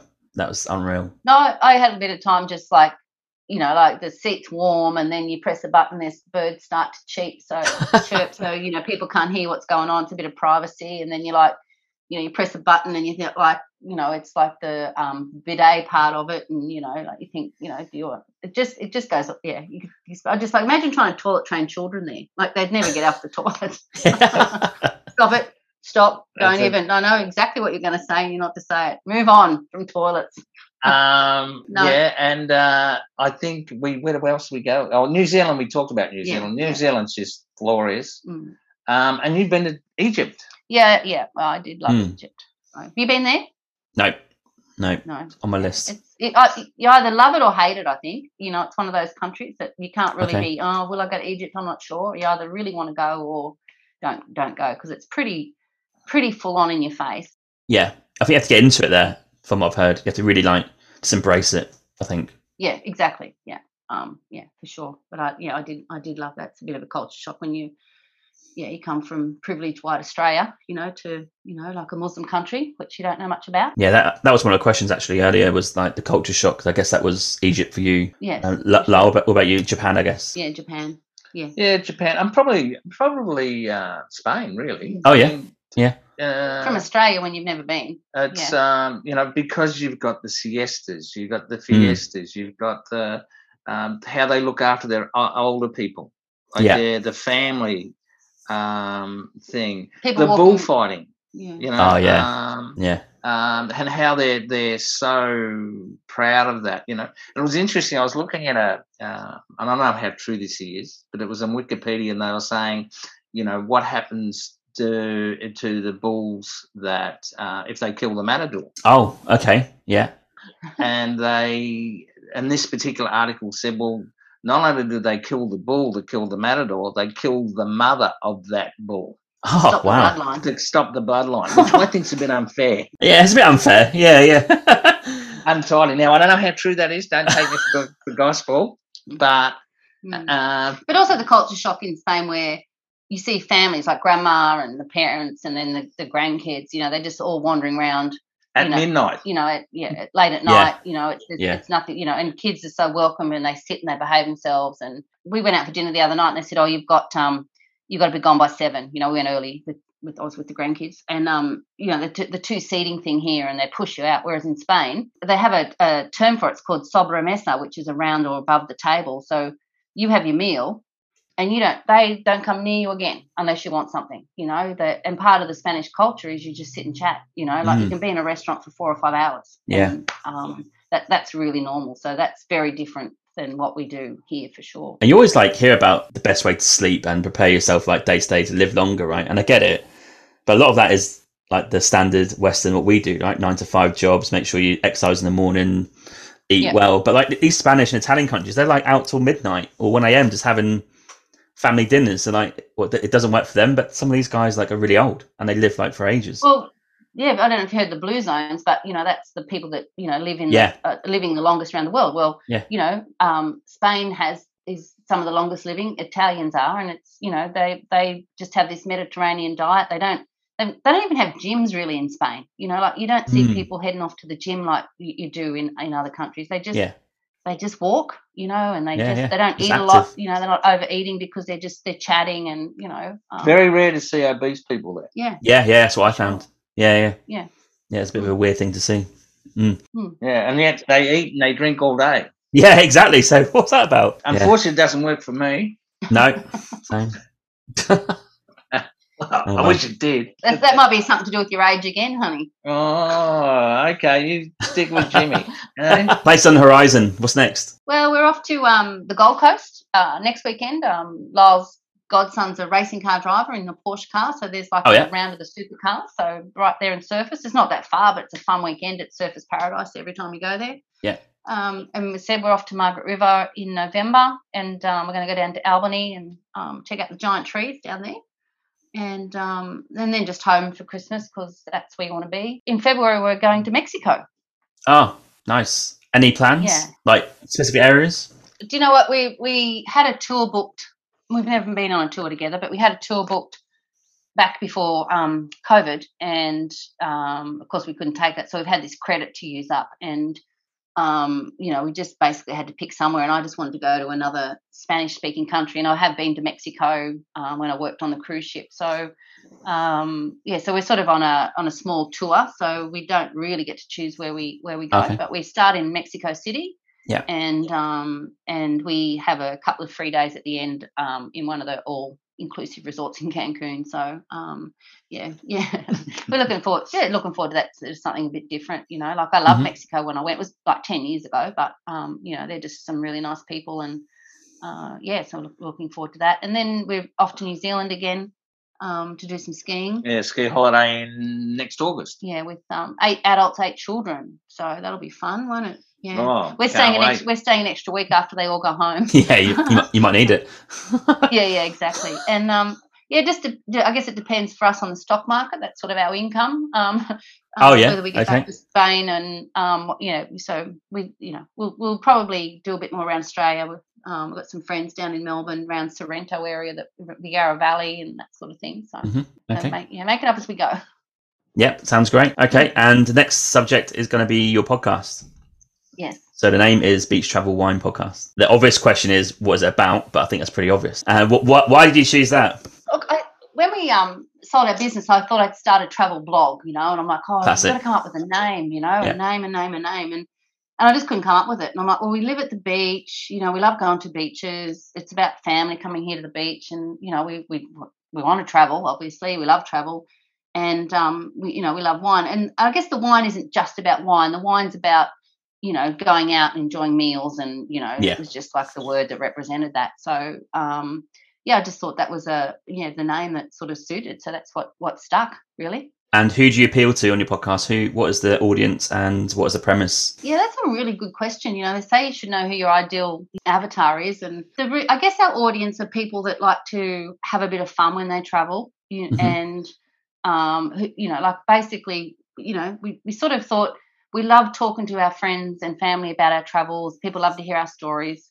So we're just like someone who would like to get a glass of wine or a beer or even a coffee. Sometimes we're beach travel cup of tea. Sometimes I'm having a cup of tea. But, just someone who'd like to sit down and listen to some, stories from people that actually are on the ground, going traveling. It's not all about telling you all the good stuff. It's just about the travel stories and sharing it like a friend, I guess. That makes sense? Yeah, I think Leanne approached me about it, and I said, well, whatever, if you want to do it, that's fine.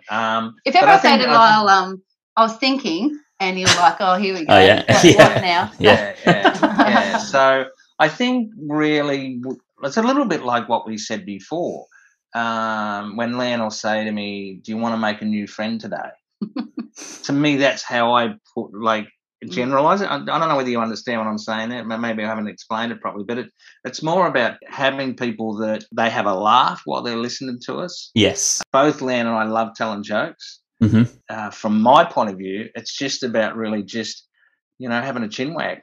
I remember hearing you say that, you tried to talk your partner into doing it with you, and you said she wouldn't have a bar of it. I don't think I could do it on my own. I think the way that we interact and chat, like Lyle's really good at the history and the research and the numbers, and that bores the shit out of me. I want to describe the pretty flowers I saw and the beautiful cobblestone streets, and I want to take the videos, and so we just sort of somehow fell into that. There was no planning. It was just let's do this and see how it goes, and we did our first one, hotel room in Paris, remember? Yeah. And we just loved it. We got off it. We're like, oh, look at us go. We're both. That's awesome, yeah. Of course, you can tell we're both really shy. So yeah, of course. Yeah. And my daughter said to me, Mum, have a go and, do it for Spain. And if you don't want to do it anymore, you don't have to. But if you do, you do, and we just enjoy it. I'm a bit lazy when it comes to all the work, so we just do it on a free app, and we just record it on the phone, and I don't edit because I don't know how yet. Okay. Very organic. Very raw. Very organic, yeah. But we've had people listen from all over the world, and you know, it's pretty amazing. Yeah. I think for me the most benefit I've got from doing the podcast is because we do a lot more research. We do. And I'm one of these guys. I'm very curious. Like, if I see something I'm not sure of, I'll have to go and find out about it. And so all of a sudden you start digging holes, and, you know, whether it be about the bullfighting and the poor bull, you know. The only reason I found out about that because I was trying to find out something else about bullfighting. Right. And so to me, I just love it, and it really, really enhances the holiday. Yeah, for sure. Yeah, we definitely think that. And I think we've probably been to more places in Spain than most Spaniards. Yeah. And I think we probably know more about their history than most Spaniards. Yeah. But we're definitely going to keep going, and I'm going to try and podcast when we go to Mexico, and maybe do like because we haven't done a tour. You know, I thought we'll be like, what's it like, you know, and just give, you know, like maybe a daily update, or, you know, and break it into a couple of podcasts over a couple of weeks maybe. But you know, like I think that might be interesting, and then you just you just pay a bit more attention, you know, to what you're doing. Yeah. Well, the other thing is that when you talk about slow travel, the fact that we stay in most places for 7 days, we can actually allocate 1 day. Yeah, you got a bit of time, right? The podcast. Yeah. You probably just answered the question. Does it affect your travels? Does it impact? Well, it enhances it for sure. Yeah, enhances it. That's interesting. That I'd worry that it wouldn't enhance it. That it become more of a stress on your travels. No, I find that I really enjoy it.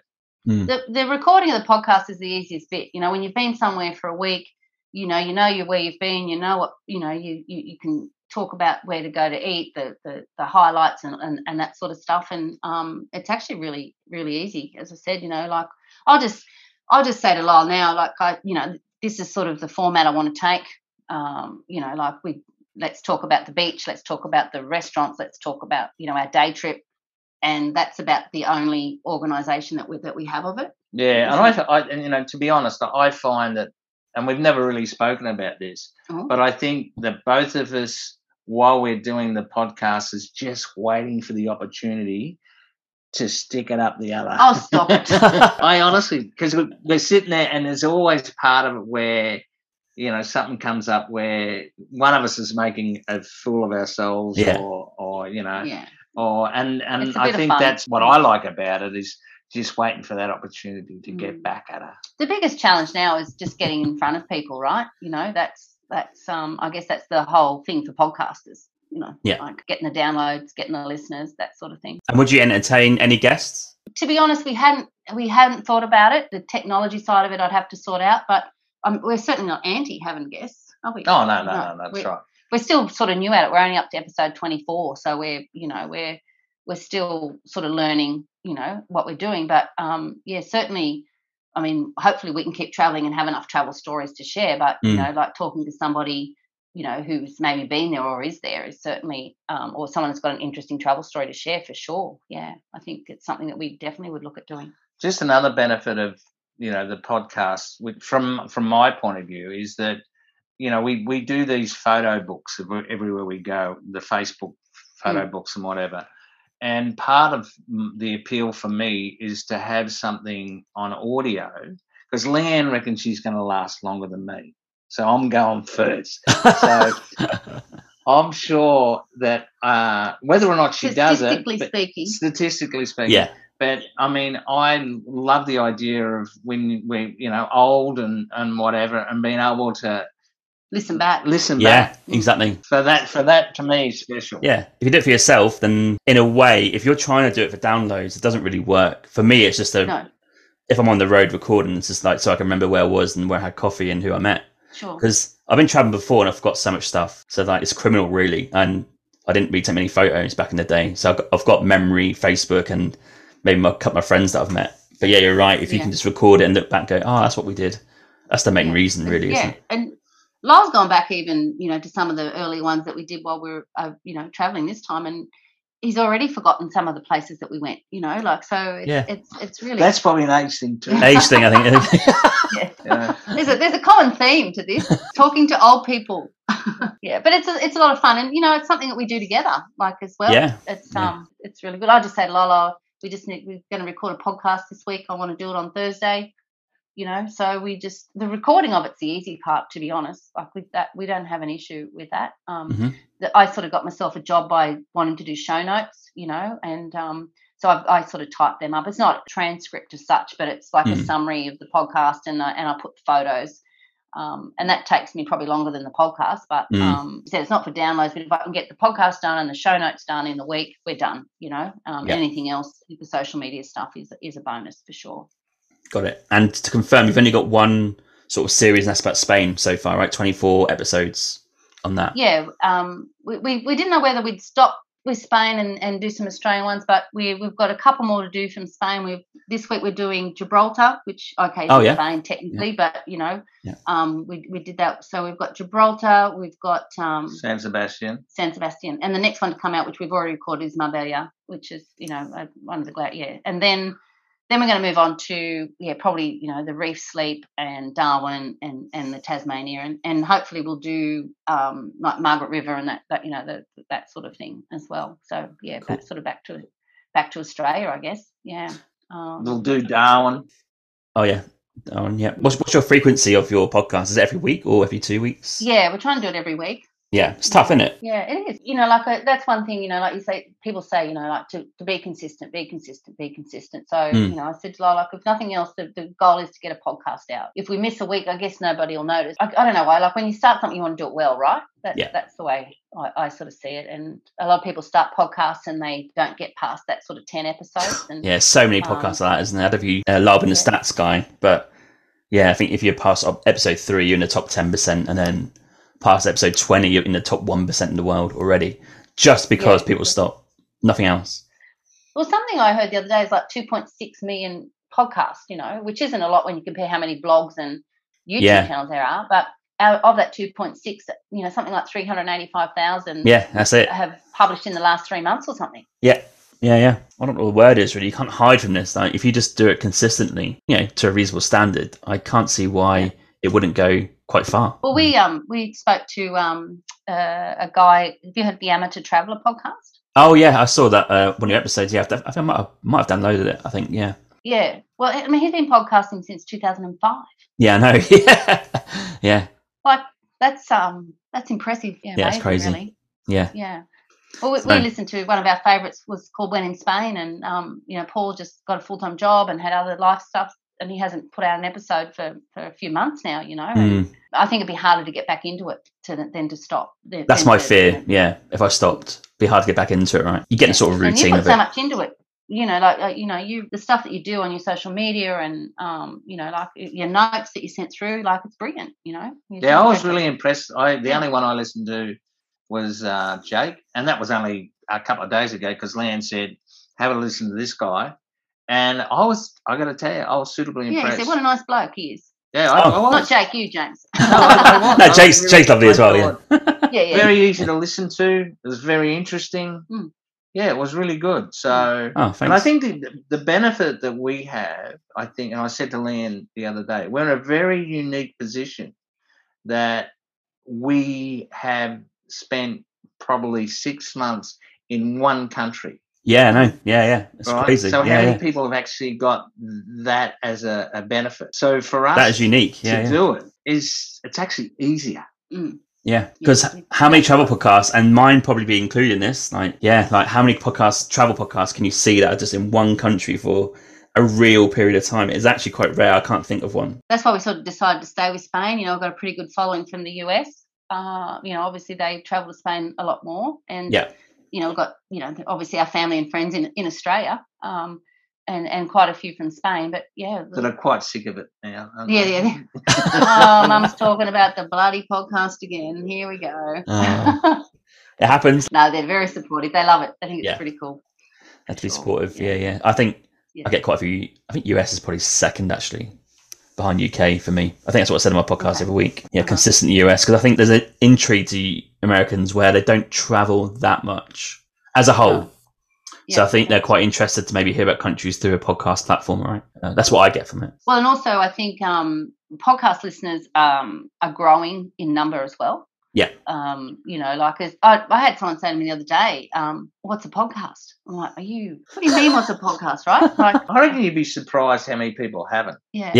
Or they don't listen. But I think that'll change. I think, you know, like, I think that's going to grow as well. So you're going to, you know, you've got blokes like Joe Rogan and, you know, Jordan Peterson. I know they're different than what we are trying to achieve, but like they're world renowned. Yeah. Right. They'll be talking about Jimmy Hamo and Leanne and Lyle. Let's hope. Bloody hell. That's a dream. Yeah. Okay. And for your podcast, where can people find it in terms of platform, website and social media? Okay. Well, we have a website, obviously www.beachtravelwine.com, and you can stream from there. We are on as many channels as I could manage to get us on. All the classics. And just search for Beach Travel Wine. And we're same handle on Facebook and Instagram is Beach Travel Wine. So yeah, we're pretty easy to find. Cool. I'll put the links in the show notes so people can just click them and access them. Yeah. Nice one. Yeah. Okay, so for this episode, I've got two features. They're both kind of quick fire questions to finish with. Hey, just a quick one before we carry on with the travel questions. I just want to say there are many ways to support this podcast. You can buy me a coffee and help support the podcast with $5. Or you can go to my merch store with the affiliate link with TeePublic, where there's plenty of merch available to buy, such as t-shirts, jumpers, hoodies, and also some children's clothing. Thirdly, which is free, you can also rate and review this podcast on Apple Podcasts, Spotify, Podchaser, or Good Pods. Also, you can find me on social media on Instagram, Twitter, Facebook, and TikTok. Simply just search for Winging It Travel Podcast, and you'll find me displaying all my social media content for travelling, podcast, and other stuff. Thank you. It's travel question time. So your favourite things travelling, these like coffees, cities, countries. So I'm going to ask, first of all, your top 3 favourite countries that you travelled to. Spain. New Zealand. Probably Japan. Yep, same 3. Yeah. Okay. And 3 countries that you've not travelled to that's next that you'd love to travel to. I'd like to do a bit more in South America, but I know Lyle we want to do the south of France. We have been to France. Does that count? Yeah. South of France, probably Croatia. See. Yeah. And I really want to go to Albania. Okay. Actually, Argentina. I think I'd like to do a South American Spanish-speaking country. Yeah. I would love to go to Italy. Yeah. I've been there once, but I'd love to go with Leanne. And yeah, for me, France, the Loire Valley, again, wine area. Wine. Yeah. One country I would recommend you don't go to, though. I reckon the most overrated country we've ever been to. You know what it is? I'm too scared to ask. The Maldives. Oh, yeah. You didn't like it? So overrated. Oh, wow. Yeah. Shocked. Yeah. Well, okay. It takes us nearly as long to get to the Maldives as it does Europe. And once you get to the capital, you've still got to get to your island, which is on a boat, generally in the dark. It's a Muslim country, so drinking's very limited. So it's choice of alcohol, food's very limited, and you're stuck on one sort of resort because, there's no shopping or... For us living in Australia anyway, we can go to islands and beaches here, which there's a whole lot more to do, for sure. Yeah. Yeah. I would get that. If I was in Australia, I'd just go somewhere like Fiji or something, just down the road. If you have to go to an island, yeah. Well, I've got friends in Bali at the moment, and I've never wanted to go, but they are loving it, Talk about most overrated place, Bali. There you go. Okay. Well, that's what I reckon too, but anyway, it's not on my list at this stage. But, why wouldn't you just go to Whitsundays, right? Exactly, yeah. Great Barrier Reef. Dream. If you could live in one country for a year that you've not lived in before, where would you live? Well, we've only really lived in Australia. We have considered living in Spain, but Spain or Portugal, to be honest. Portugal's another beautiful spot. You? Yeah, same. Yeah. Okay, and I might have asked this kind of already, but a city where you've sat and drank a coffee or a glass of wine, could be up to you, to watch the world go by, where would you sit? For me, Paris. Ooh, yes, that's my answer, Yeah. You can't go past Paris, really, for that. Well, okay, I'll go to somewhere different. I would say sitting in a ski resort in Japan. Nice. It's a pretty nice thing to do. It is, and you did it. I did. And what about a favourite beach? Being Australian is quite interesting that you've been to. My favourite beach is Noosa in Noosa, yeah. Yeah, for sure. And that's just up the road from us. Yeah. I mean, anywhere on the Mediterranean is nice just because it's Mediterranean, but you'd know what it's like. People don't know what beaches are until you've really been to Australia, I think. Yeah. I'm going to go, I agree with Lam, but I'm going to go to Santander. El Sardinaro Beach. I've never seen a beach as big, I think. And we had lunch at a Michelin star restaurant, which was basically right on the beach.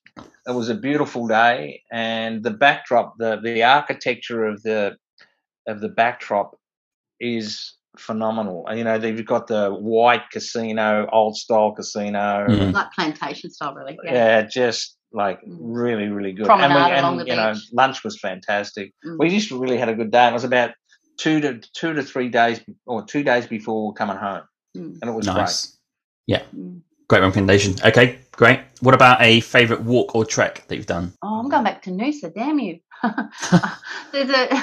There's a headland walk through Noosa National Park, which I think's probably the most beautiful in the world. However, if I had to pick another one, I'd probably go the walk along the beach at Neha. What about you? I'm going to surprise you. I'm going to go the walk along the river at Salamanca. Oh, Salamanca, yeah, along the river. It's a beautiful walk along there. And I was going for a walk along there, and I happened to sort of look across to the left, and here's some young teenagers, and they had a wheelbarrow with a bull's head. Actual bull's head. Bull's head. Right. And they were practicing bullfighting. Interesting. And okay. Yeah. The guy we told you about before that we took that nighttime tour, he said that that's actually where the bullfighting school is. Wow. Yeah, but it's beautiful along the Tormes River there. Yeah, just glorious. And we were there for 7 days, and I did it every day. Awesome. I've got a few more. What about top 3 favourite cities that you've seen on your travels? Paris. Yeah. You can't help it not like Paris, right? Sydney.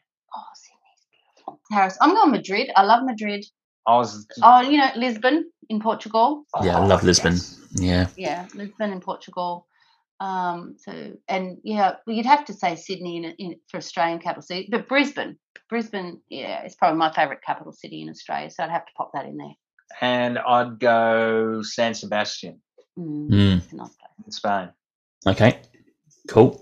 And what about a favourite landmark? This can be nature or man-made. If I'm not going to pick a beach, I'd probably go with the Basilica of Covadonga, which is which is sort of in Asturias in Spain. It just stands in my mind. It's this beautiful basilica, which is almost pink coloured from, and then behind that is like the mountain range, which is bottle green, and it's on the edge of an escarpment, and it's just magical. Yeah. Not bad. What about you? I'm going to go Sydney Harbour. Oh, that's beautiful. Yeah, it's one of the best, isn't it? You can't deny it. Sure. Yeah. Along those northern beaches, and look, it's just glorious. Mm-hmm. Yeah, agreed. Okay, what about a favourite cuisine that you've been on your travels that you've experienced? You can go really niche here if you like a region of Spain or whatever, but maybe a favourite cuisine that you could eat again. Well, Japanese. Oh, okay. You can't go past the Japanese food. We actually found a couple of Japanese restaurants in Spain. So Japanese and Thai are my sort of favourites. Yeah. If it's a cuisine, because Spanish there's so many, right? Yeah. Japanese, I think. I'd say seafood. Yeah. You can't go past Tasmanian oysters, Queensland prawns, Moreton Bay bugs. Lobsters or crayfish in Tasmania too. Yeah. Lobster, crayfish, and off King Island in Tassie. Wow. Okay. And penultimate question would be, what's been the country for the best value for money that you've experienced? Spain, without a doubt. For sure. Well, that might be the answer. Yeah. It's a bit repeat, isn't it? The same answer, but it's true. Well, if it's true, it's true, right? Yeah. Yeah. The last question is, what words of advice or wisdom could you give to someone who is maybe considering to go travelling but are maybe a bit scared or hit and miss whether to leave and go? Yeah, we've got some friends like that. So you don't want to travel if you don't feel safe, right? Or if you're worried about it. So, mean, traveling probably isn't for everybody, and maybe you travel within your own country, you know, like there's so much to see locally as well. But if you're going to venture overseas, then stick with maybe an English-speaking country to start, and you know, maybe get a travel agent to help you with the booking, you know, because sometimes that could be the problem as well. That's what I would say. Like, not everybody has to be world travelers, you know, and that's okay, isn't it? You know. What about you? I think if they were concerned about, you know, their safety, again, I would highly recommend Spain. There is as I said, we've been there a lot, and at no point have we ever been anxious. They're nice people. They're not aggressive. You don't see drunks. There's probably more danger in, you know, walking around the city at night anywhere in Australia, right? You know, like.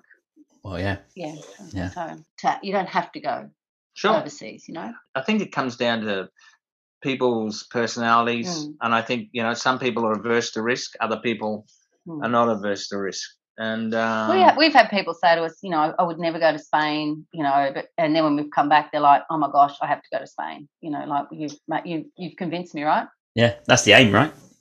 Right, but even you were saying, you know, you haven't heard of half these places, and that's the thing. We all know about the leaning bloody tower of pizza in Italy, which is, you know, not even that fascinating, right? Yeah. They're a bit harsh. But you know what I mean? Like, we all know they have got, you know, the Vatican. No, but I'm saying we all know that, right? Like, if you ask any Australian, they would know where it was if you asked them where it was. But if you say to them, where is Alhambra, you know, where's the biggest, what is Alhambra, right? We don't know, and these things are so much more impressive. You know, there's so much to see that we don't know. And I think, to give Leanne credit, she does a fabulous job with the photos. I mean, I do like fabulous. Photos. Yeah, and she just uses her phone. Yeah, and it's got to be easy to do, James. Otherwise, you don't do it, right? Yeah, of course. You know, But yeah, so if you convince someone to travel anywhere, or ask you for advice, then that's great, because, you know, you want to help for sure. So, Leanne and Lyle, thanks for coming onto the podcast and making time for me. It's been a great chat. I've learnt a lot, especially about Spain. So thanks for coming on. Thank you. And thanks for treating the listeners to a lot of jokes, puns and tips for travel. Well, you're welcome, and thanks. We've had a great time too, haven't we? Thank you, James. Appreciate it. No worries. Thank you. Thank you for listening to my Winging It Travel podcast episode today. You can find me on Instagram at James Hammond Travel or Winging It Travel Podcast. You can search for both. I release weekly clips of this podcast episode, as well as photos from the last 8 to 10 years of my travels. You can also follow me on TikTok, Facebook and Pinterest by searching Winging It Travel Podcast. I do release daily content to do with travel and the podcast throughout the week. Also, check out my website, jameshammond.org. There's content about myself, my travels, and there's also a newsletter sign up as well as a contact form. Finally, please rate and review the podcast on Podchaser. This is my platform of choice. Alternatively, you can rate this on Apple or wherever you get your podcasts from. This really helps the podcast gain a bit of traction for the future in terms of guests and content. And I'm glad to see that you guys are listening out there, reviewing it and enjoying the content so far. Stay safe, stay humble, keep listening, keep travelling, and I'll catch you soon. Cheers, James.